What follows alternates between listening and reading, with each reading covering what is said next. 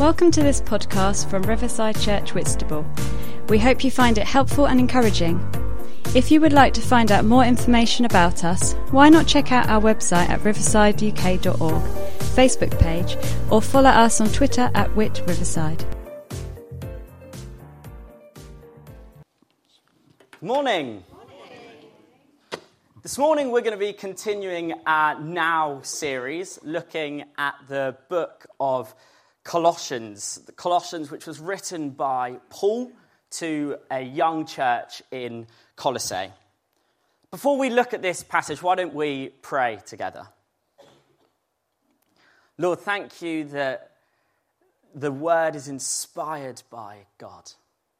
And Lord, thank you that there's so much that we can learn from your word, so much we can learn from these letters. And Lord, I just pray through your Spirit that you speak to each one of us here this morning. In Jesus' name, amen. So just a little bit of a reminder about this letter that we are looking at together. It's written by Paul, who is in prison as he writes this letter. And he's writing to a young church who are doing really well, but they're facing a lot of pressures from those in their community.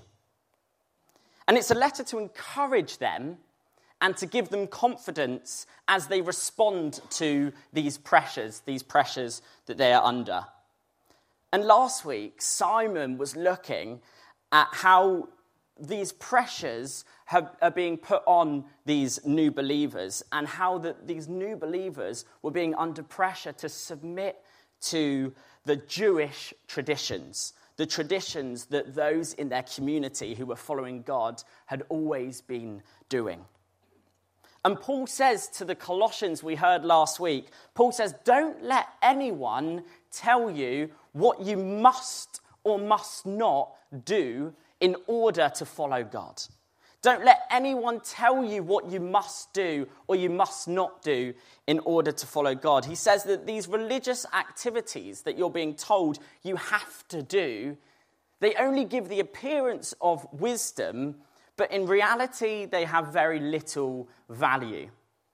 And Simon mentioned that in today's passage, in the passage that we're going to look at together this morning, that Paul gives a radical alternative to the church in Colossae. There's a radical alternative that Paul gives. Rather than focusing on these religious activities that they were being told they had to do in order to follow God, Paul gives a radical alternative. So let's dive straight into the text, Colossians 3, and we'll be looking at verses 1 to 14 together. And I'm going to start just by looking together at verses 1 to 4. So it's Colossians 3, 1 to 14 that we're going to be looking at this morning. First 4 verses say this. Since then you have been raised with Christ.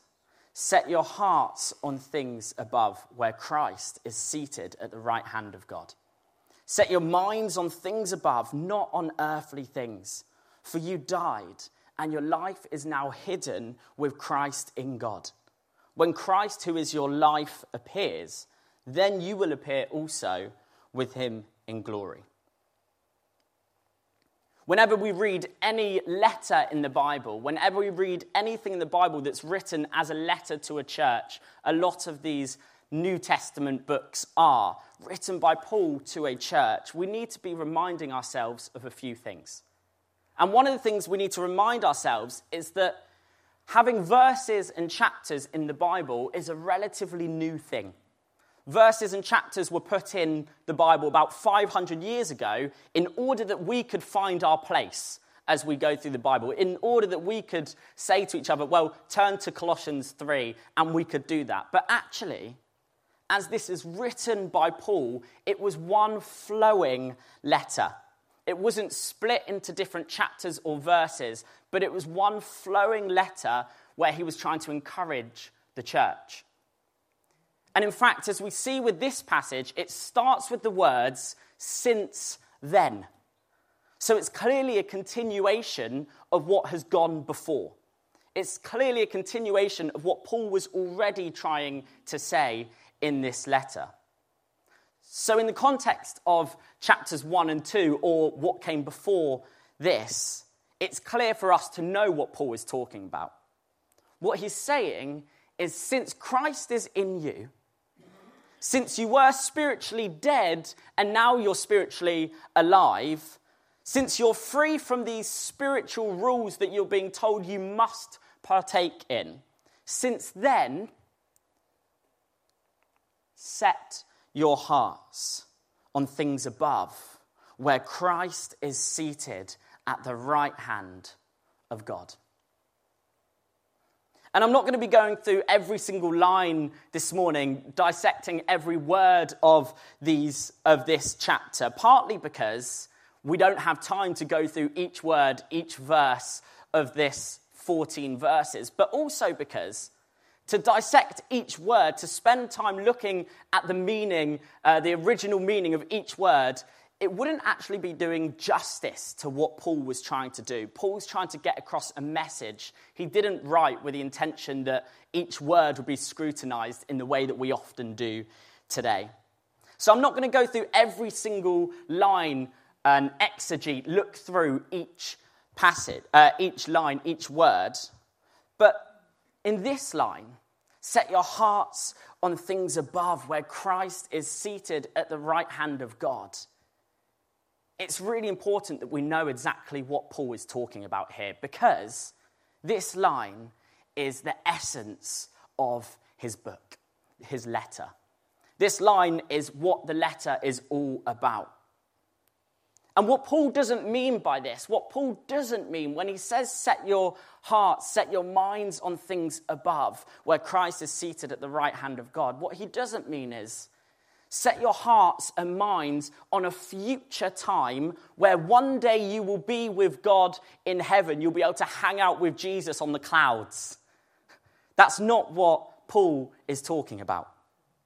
Instead, what Paul is talking about is he's saying, set your hearts and minds on Jesus' lordship over creation right now. What Paul is saying is, set your hearts and minds on what God is doing right now, on his lordship, on Jesus' lordship over creation. Because to Paul, as you look through all his writings, it becomes clear that to Paul, the heavens are the transcendent place from which Jesus rules here today. The heavens are the place where Jesus is shining his glory into our earth today. And it's from there that he'll one day come to transform all things here on earth, hence verse 4. So we need to ask the question, what is Paul saying? What is Paul saying, and why do the Colossians need to hear this? As Simon explained last week, this young church were being told, if you want to follow Jesus, you must. If you want to be a follower of God, you must. You must be circumcised. You must follow certain religious practices. You must eat this. You must not do that. If you want to be what we call today a Christian, if you want to follow God, you must also do all these other things. Otherwise, you're not really being a Christian. If you don't do these other things, you're not really being a good Christian. And how much have we heard that kind of thing in our time? How much have we heard the musts, the pluses of what it means to be a follower of God? You must also do this. If you're a Christian, you must not do that. And the problem that Paul is highlighting in this passage is that when we set our minds on the things we must do, or when we set our minds on the things we must not do in order to be a Christian, or the things that we cannot do if we want to follow God, when we, as Simon said last week, when we put those things that make us feel like a bad Christian into a cage, an imposter into a cage, our focus turns to the wrong thing. And we miss the point completely. when we try to cage in the things that make us feel like a bad Christian or an imposter, we've completely missed who Jesus is. And we haven't grasped the ramifications of what Jesus has done for us. It's almost 3 years ago now since I came to join the team here at Riverside. And when I first came, there was something that really surprised me. Something that kept on coming up in conversations. And it was coffee. So often, I was having conversations about coffee. I'd never had coffee conversations before. But it was almost every single week, people were talking about coffee. Everyone seemed coffee obsessed. But I was not a coffee fan. I did not like coffee. The taste of coffee made me feel physically sick. 3 years later, every single day I'm getting a flat white from the cafe and at least another couple of instant coffees just to keep me going in the day. And the cafe team are amazing. The cafe team was so great. Every day around 11 a.m., they tend to bring us coffees down to the office. But sometimes, if the cafe is super busy, one of us will go and collect our coffees. We'll go and collect our coffees on a tray and carry that tray down to the office. And every time I go, every time it's my turn to go and take this tray full of coffees and bring them to the office, I get a little bit panicky. Because I know the cafe spend a lot of time working on these coffees. They do lovely little coffee art and everything. And I just know that by the time I reach the office, if I'm carrying this tray full of coffee, there will be more coffee on the tray than in the coffee cups. So, in my determination, I go get the tray and I walk down to the office with my hands as steady as possible under the tray, slowly walking with my eyes fixed on this coffee. Do not spill the coffee. Do not ruin this coffee art that they have been doing in the cafe. I'm so keen not to spill this coffee that I was staring at it. Do not spill this coffee. Keep your hand steady. I was told I was doing the wrong thing. If you want to not spill the coffee, I was told, don't stare at the coffee.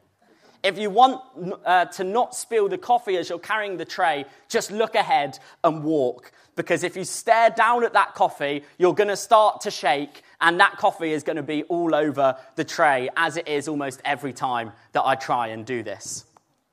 In the same way, Paul is saying to the church in Colossae, don't fix your hearts and your minds on the things that you're doing. Don't fix your hearts and your minds on these religious practices that you're being told you must do in order to follow God. Don't fix your hearts and minds on your failures or the things that make you feel like an imposter. Don't even fix your hearts and your minds in trying to be a good Christian. Don't stare at the coffee cup in front of you, hoping that your hand will be steady enough that it doesn't spill over onto the tray.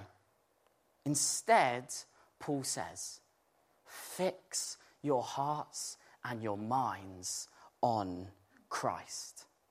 Look to him. Sometimes we can unknowingly enter into a really bad gospel theology. Sometimes we can completely misunderstand the gospel in the way that we live out faith. It's a theology that almost says, Jesus died for me and was resurrected for me. Therefore, I must live a holy life for him. Sometimes we fall into this poor theology. This was Jesus' part, his part on the cross, and now it's my turn. Now it's my part. Live a holy life for him. He did this for me, and now I must do this for him. And what we end up doing is we look at the Bible and we determine what is good and what is bad. What does the Bible say is good And what does the Bible say is bad? And then we turn a microscope on our own lives. And we say, well, I'm doing well in this area. I'm doing well here, but I'm missing the mark here. I'm not doing well here. And then we focus in on those things. These things that we feel like we're missing the mark in. We focus in on them. The things that make us feel bad in our faith. The sin, if you like. And we try super hard to cut that out. Cut those things out of our lives. Stop doing it. Behave properly. Just like me carrying this coffee cup, we stare at our sin or the things we don't like about ourselves. And we try with all of our might not to allow it to spill into our lives. But Paul is saying in this passage, you're staring at the wrong thing. You're staring at the wrong thing. What you're doing, staring at the coffee, what you're doing isn't as effective as you think it is. What you're doing, if you stare at that coffee cup, it's going to spill. And these religious practices that you're being told to do, he says to the Colossians, these religious practices, they won't magically stop these things from happening in your lives. They're not going to magically stop these things from spilling out into your lives.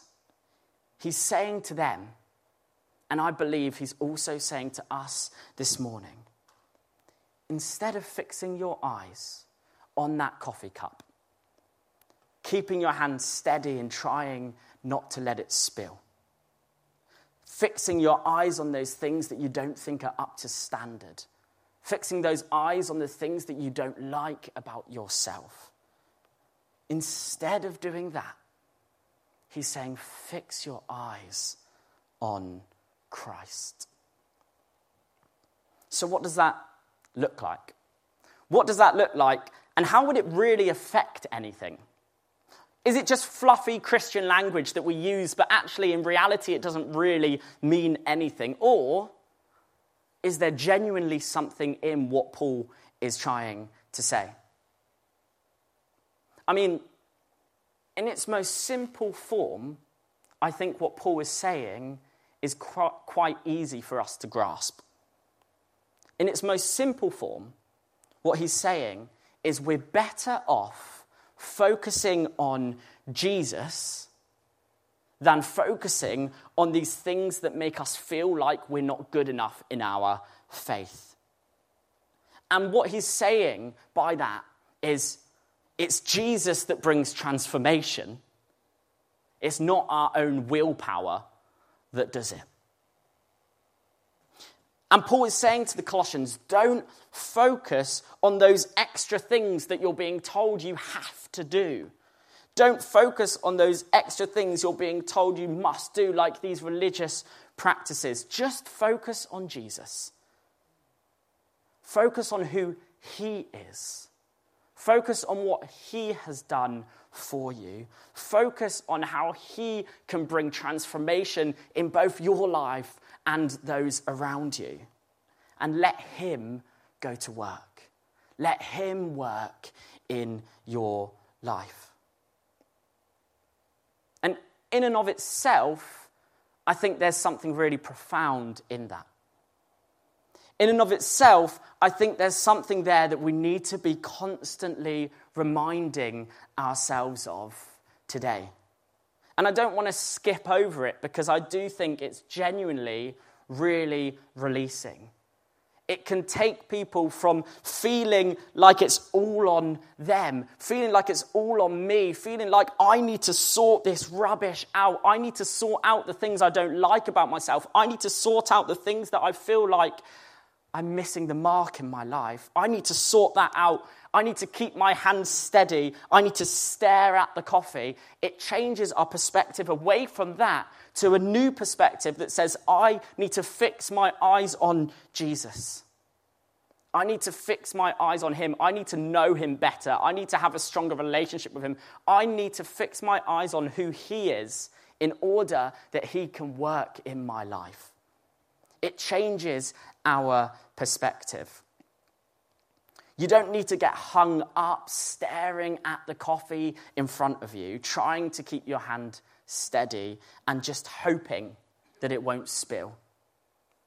Because I don't know about you, but every time I notice something in my life that I don't like, something that I know is not very Jesus-like about me, I tend to do exactly that. I try with all my willpower to cut it out of my life. I say to myself, what are you doing? Stop doing that. Cut it out. Stop it. Behave properly. But the reality is, when I do that, it often feels like one step forward and then 2 steps back. But Paul was saying, if you want to flourish in your faith, if you want to follow Jesus, if you want to be a real disciple of him, don't stare at those things that make you feel like a bad Christian or an imposter of faith. Instead, focus on Jesus. Fix your eyes on Jesus.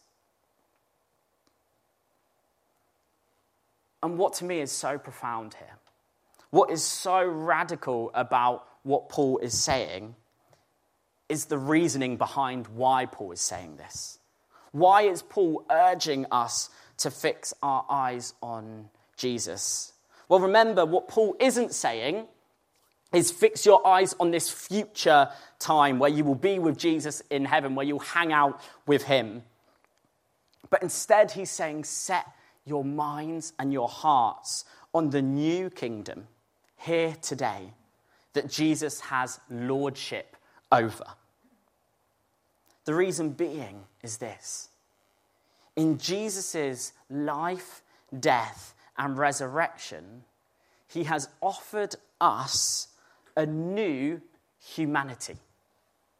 In Jesus' life, death, and resurrection, he has offered us a new identity in which he is Lord over. And Jesus is offering it to every single one of us here this morning. He offers us a new humanity, a new identity. And when we choose to follow Jesus, our identity changes immediately. And we go through then a journey of life trying to work out what it actually looks like to live in this new humanity. What does it actually look like to live in our new identity? So what Paul is saying to the church in Colossae, what Paul is saying is set your hearts on Christ as you understand what it looks like to live in your new humanity. Set your hearts on Christ as you work out what your new identity looks like. Set your hearts on Christ and look to him, because it is him who has set your new humanity in place. And then Paul continues in this letter. He continues with what is more of a pep talk than a criticism to the church in Colossae. He says this: put to death, therefore, whatever belongs to your earthly nature: sexual immorality, impurity, lust, evil desires, and greed, which is idolatry. Because of these, the wrath of God is coming. You used to walk in these ways in the life you once lived, but now you must also rid yourself of all such things as these: anger, rage, malice, slander, and filthy language from your lips. Do not lie to each other, since you have taken off your old self with its practices. What Paul is saying here is, as you now live in your new humanity, as your eyes are now fixed on your new identity, guys, don't live in your old humanity anymore.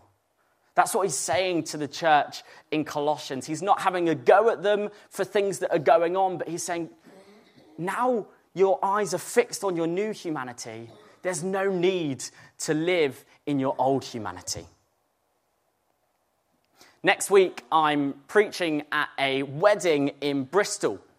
And as I was reflecting, writing my sermon, reflecting on marriage, thinking about my short time so far of being a married man, I was thinking, what about me has changed in the 20 months or so of being married?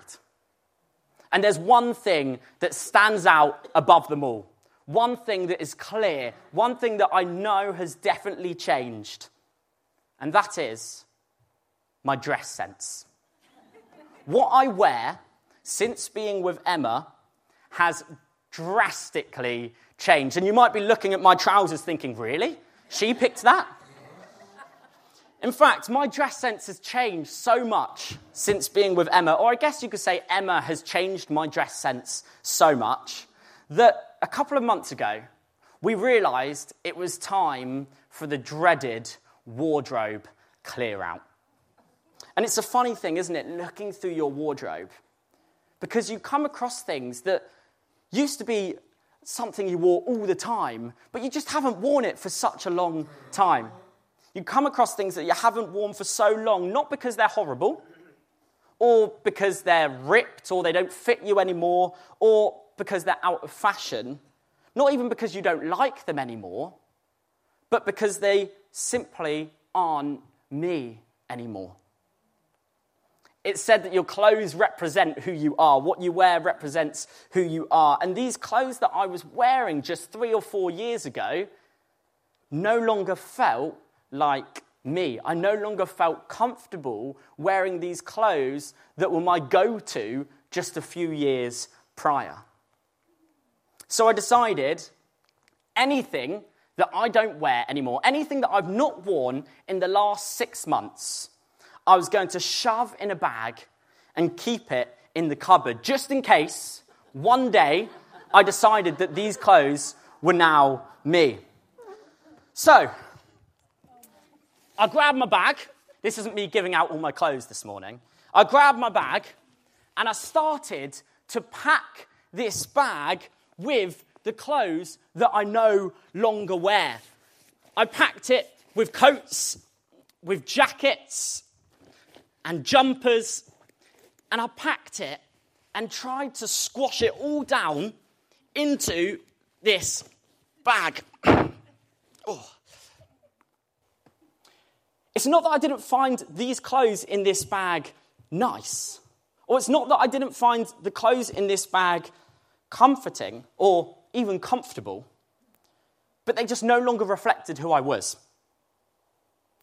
In the same way, when we follow God, when we follow Jesus, we have a new identity. When our eyes are fixed on Jesus, on our new humanity, the humanity that is set by Jesus and what he did for us, there are things that no longer reflect who we are. We no longer live in our old humanity, which is surrounded by selfishness, greed, insecurity, lust, and impurity. But often, our response to our old humanity, as Simon explained last week, is that we put these things in a cage. We put our old humanity, the things we don't like about ourselves, the things that we feel like we're missing the mark in our lives, we put it in a cage and we hope that it just doesn't get out, that it doesn't get out of the cage into our lives. Those things that we have identified as maybe the sin in our lives or simply the things we don't like. Maybe it's an addiction to porn or compulsive lying or getting angry easily or whatever it is. We try to cage it in and we hope that it doesn't get out, that it doesn't escape into our lives. We stare at the coffee cup in front of us, trying to keep our hands steady enough that it doesn't spill out onto the tray, that it doesn't spill out into our lives, because we believe that if we don't spill the coffee, then we're being a good Christian. Or just like me, shoving the clothes into this bag. Shoving the clothes into the bag with all the strength we have, trying to zip it up. I can't zip it up very easily. But we try to zip it up and get rid of it. We try with all of our strength, shove these clothes in the bag, zip it up and throw it in the cupboard so we don't even need to think about it. We try with all our strength to get rid of these things, to shove our old clothes, our old humanity into a bag. The problem is, however much I try to shove these clothes into this bag, however much I try, however much I sit on it, jump on it, kneel on it, however much I try, this bag is simply not big enough to hold the clothes. There are simply too many clothes for this bag to carry. But Paul is saying, there's a radical new way. Paul is saying there's a radical new way to deal with these things. He says, instead of fixing our eyes on this, instead of fixing our eyes on our old humanity, the things we don't like about ourselves, the things we might call sin, fix your eyes on your new humanity. Fix your eyes on your new identity, which is found through the resurrection of Jesus. And when you do that, when you step into your new humanity, you'll realize that you no longer have to keep this bag that is overflowing with clothes. We no longer have to keep it in the cupboard just in case one day we want to wear it again. Instead, this bag and everything in it can be put to death with Jesus. Because Jesus offers us a new humanity. Jesus offers us a new identity. And when he does that, he's also offering us, for our old humanity and our old identity, to go to the grave with Jesus. Verse 9 says, you have taken off your old self with its new practices. You've taken off those clothes that are no longer you anymore. So I guess the question is, how can we actually do that? Well, Paul's saying to the Colossians, the only way you can do that is by setting your minds and your hearts on Jesus. Stop looking at the coffee cup. Stop looking at your sin, but look to Jesus and the new identity that he has offered you, that he has already given to you. Step into this humanity that is already yours. Step into the identity that is already yours. Because without a new identity, without a new humanity, when we try to shove our clothes in a bag, hoping that it won't overflow, it's like trying to weed your garden by simply pulling out the tops away from the root. It might feel good for a while. It might make you feel like your garden is clean. It might have the appearance of success, but the weeds will grow back because the roots never changed. The only way to weed a garden properly is to kill and dig up the roots. See, for a lot of us, the things in our lives that we feel like make us a bad Christian or an imposter, those things that we try to hide by shoving into a bag, quite often they're just the visible overflow of a deeper rooted issue that Jesus wants to work with you in. And Paul is saying, look to Jesus. Take a grip of your God-given identity, your new humanity that already belongs to you. Because it's only that. It's only the God-given identity that can really change your roots. Finally, as we come into land, the last section of this passage. Put on the new self, which is being renewed in the knowledge in the image of its creator. Here there are no Gentile or Jew, circumcised or uncircumcised, barbarian, Scythian, slave or free, but Christ is all and is in all. Therefore, as God's people, as God's chosen people, holy and dearly loved, clothe yourself with compassion, kindness, humility, gentleness, and patience. Bear with each other and forgive one another if any of you has any grievance against someone. Forgive as the Lord forgave you. And over all these virtues put on love, which binds them all together in perfect unity. Paul is saying, put on your new clothes. Once you've got rid of your old clothes, put your new clothes on. Claim your new humanity.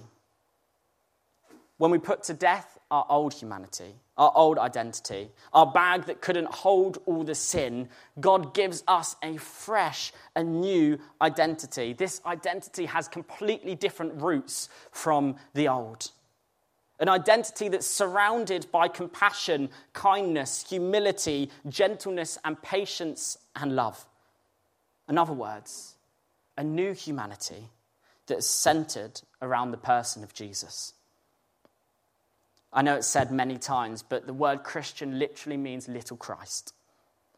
And when we accept our new humanity in him, we're released as image bearers of him. We become little Christs. And I just want to flag right now that when Paul is writing this letter, he's not writing to individuals, but he's writing to a church. He's writing to a collective. And he's saying to this church, guys, step into your new humanity. Be little Christs in your area. Imagine if we as a church, both collectively and individually, chose to step into our new humanity that's offered by Jesus. We would be a church full of little Christs. And who does the world need more right now than Jesus? So how can we take hold of this identity? We take hold of it by fixing our eyes not on ourselves, on the things going on in our lives, on our own pain or shame or the things about ourselves that we dislike, but instead we fix our eyes firmly on Jesus. We allow him to be the agent of change in our lives. And sometimes that's really hard because we want to have control. We want to know, we like the idea of being strong enough to change ourselves.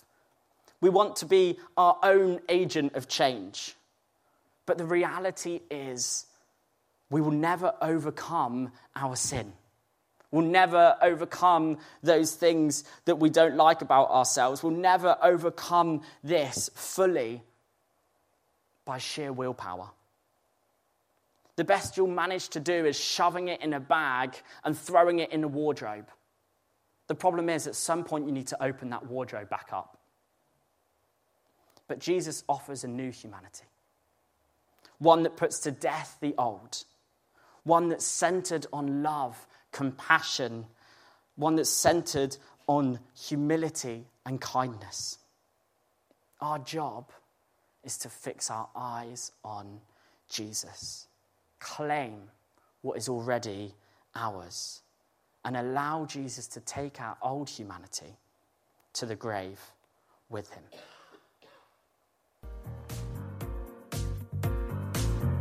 Thanks for listening. If you would like to contact us about this talk, to hear more or find out about Riverside Church Whitstable, then visit our website at riversideuk.org. Also, you can contact us through our Facebook page or tweet us at Whit Riverside.